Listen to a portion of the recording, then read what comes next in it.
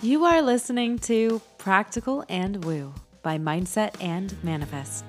My name is Eden, and I invite you to embark on a journey with me to explore the practical and spiritual edges of the unknown for the purpose of allowing you to embody and empower yourself uniquely as you are and to intentionally create and live a life of freedom and fulfillment. Each week, I am going to discuss topics such as energetics, reality creation, manifestation, astrology, tarot, and more to help empower you to live beyond perceived limitations and to practically design your life so it feels like absolute magic every step of the way. Let's dive in. Well, hello, brilliant soul. Life is designed to feel complex, the embodiment of a full spectrum, two poles mirroring each other as opposites, and yet also as companions. There is so much room to create anything and everything you desire, and yet it can often feel like things are simply out of reach. A habit encouraged by society to focus on what you do not have, in juxtaposition to that which someone else does. We have been taught to value money, for example, for the sake of having money, diving into vats of it, Scrooge McDuck style, a moniker of I've made it. Many of us dreaming for the day that we can call our own shots because we've made it too, pushing away our power to create in favor of this daydreaming and wondering if it's even possible to have or experience that which we desire. On the flip side, we've all heard the stories of those who acquire the I've made it money, who are sitting with their fortunes wondering why fulfillment has not come, wondering why they don't feel happy. Beliefs are born that we cannot have everything we desire. But why? It doesn't have to be this way. I am inviting you to think about this paradigm with a practical lens, peeling back the energetic layers, dismantling these beliefs, because I believe to my core that you can create and enjoy a life filled to the brim with fulfillment, filled with wonder, joy, and the resources to experience the most delectable earthly pleasures possible. And I want to help you believe in that possibility too. Let's start by laying down the foundation of the landscape and peel back the layers on the desire for financial freedom, mirrored with the trope of having it and still being unfulfilled, or the belief that you cannot have it all, so you must sacrifice one desire for another. Why might this happen, and what can we do about it instead? The first place to explore is focus.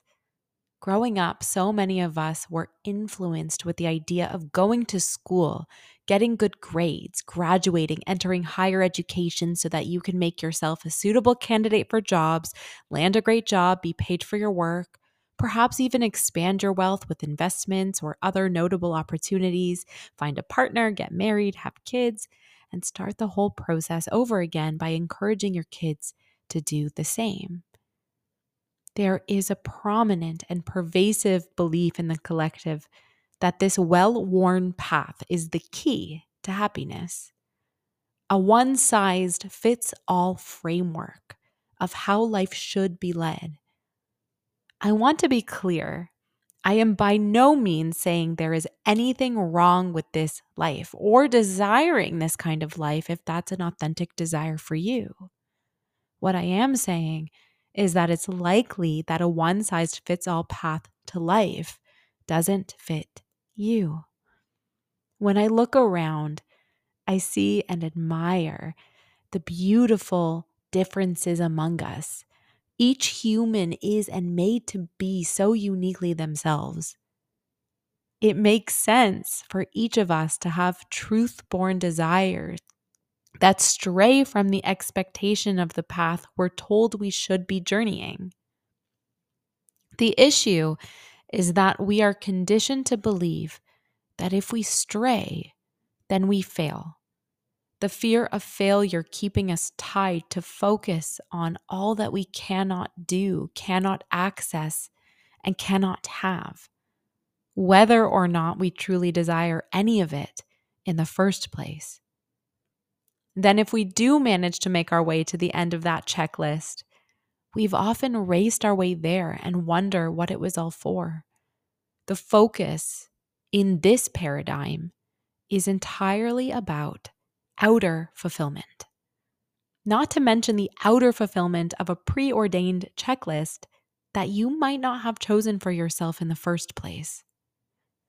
Outer fulfillment that is bound in the notion of, if I take these action steps, then I'll have, then I'll be. And if I don't or can't take these action steps, then that means I've failed. My question is, failed at what? Failed at not fulfilling a path that wasn't meant for you in the first place?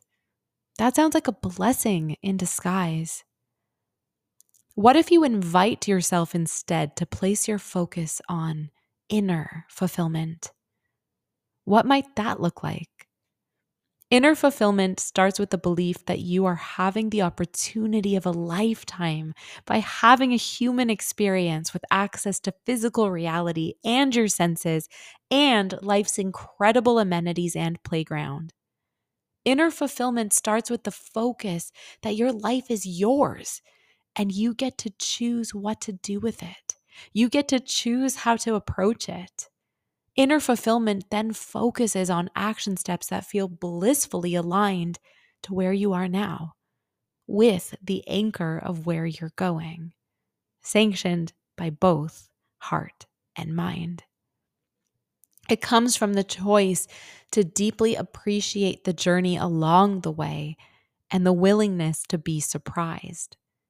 There is no failure, simply pivoting, learning, growing, and appreciating.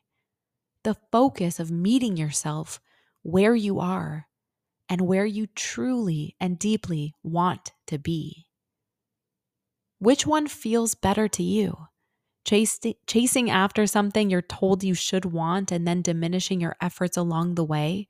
Or choosing your life's path based on what feels right for you and then taking steps to make those dreams your reality? Next comes applying a healthy dose of faith to your focus. The dictionary defines faith as the complete trust and confidence in someone or something. You inevitably want to experience things in your life. That's the very nature of being a human with desires. The issue comes when we don't trust that we can have, achieve, or yield the things we're wanting. We lack faith. The person who has their focus captured by outer fulfillment is performing with a hope and potentially an expectation that by doing those certain things, they will reach that which has been promised at the end. Directives rooted in a societal understanding that only a select few can have what they really want out of life. So I may as well do this instead. Well, why can't you be one of the select few? Why can't the select few grow, expand, and evolve? The smallness of a probability is only measured in context to its greater whole. What if there was and is a room for you to be part of the select few too? When you apply faith, you are activating a spark of inner power, a deep-seated trust in yourself that when you focus on inner fulfillment and take one step at a time, you will be led to the path that offers you the things, desires, and experiences you're wanting to indulge. Activating faith is trusting in the possibility that it can be you. And either way, the adventure is worth it all the while. Over time, faith solidifies to certainty. A deep knowing emerges as a guiding light, allowing you to breathe into that very next step confidently. knowing that the potential for magic is present to you. Until next time.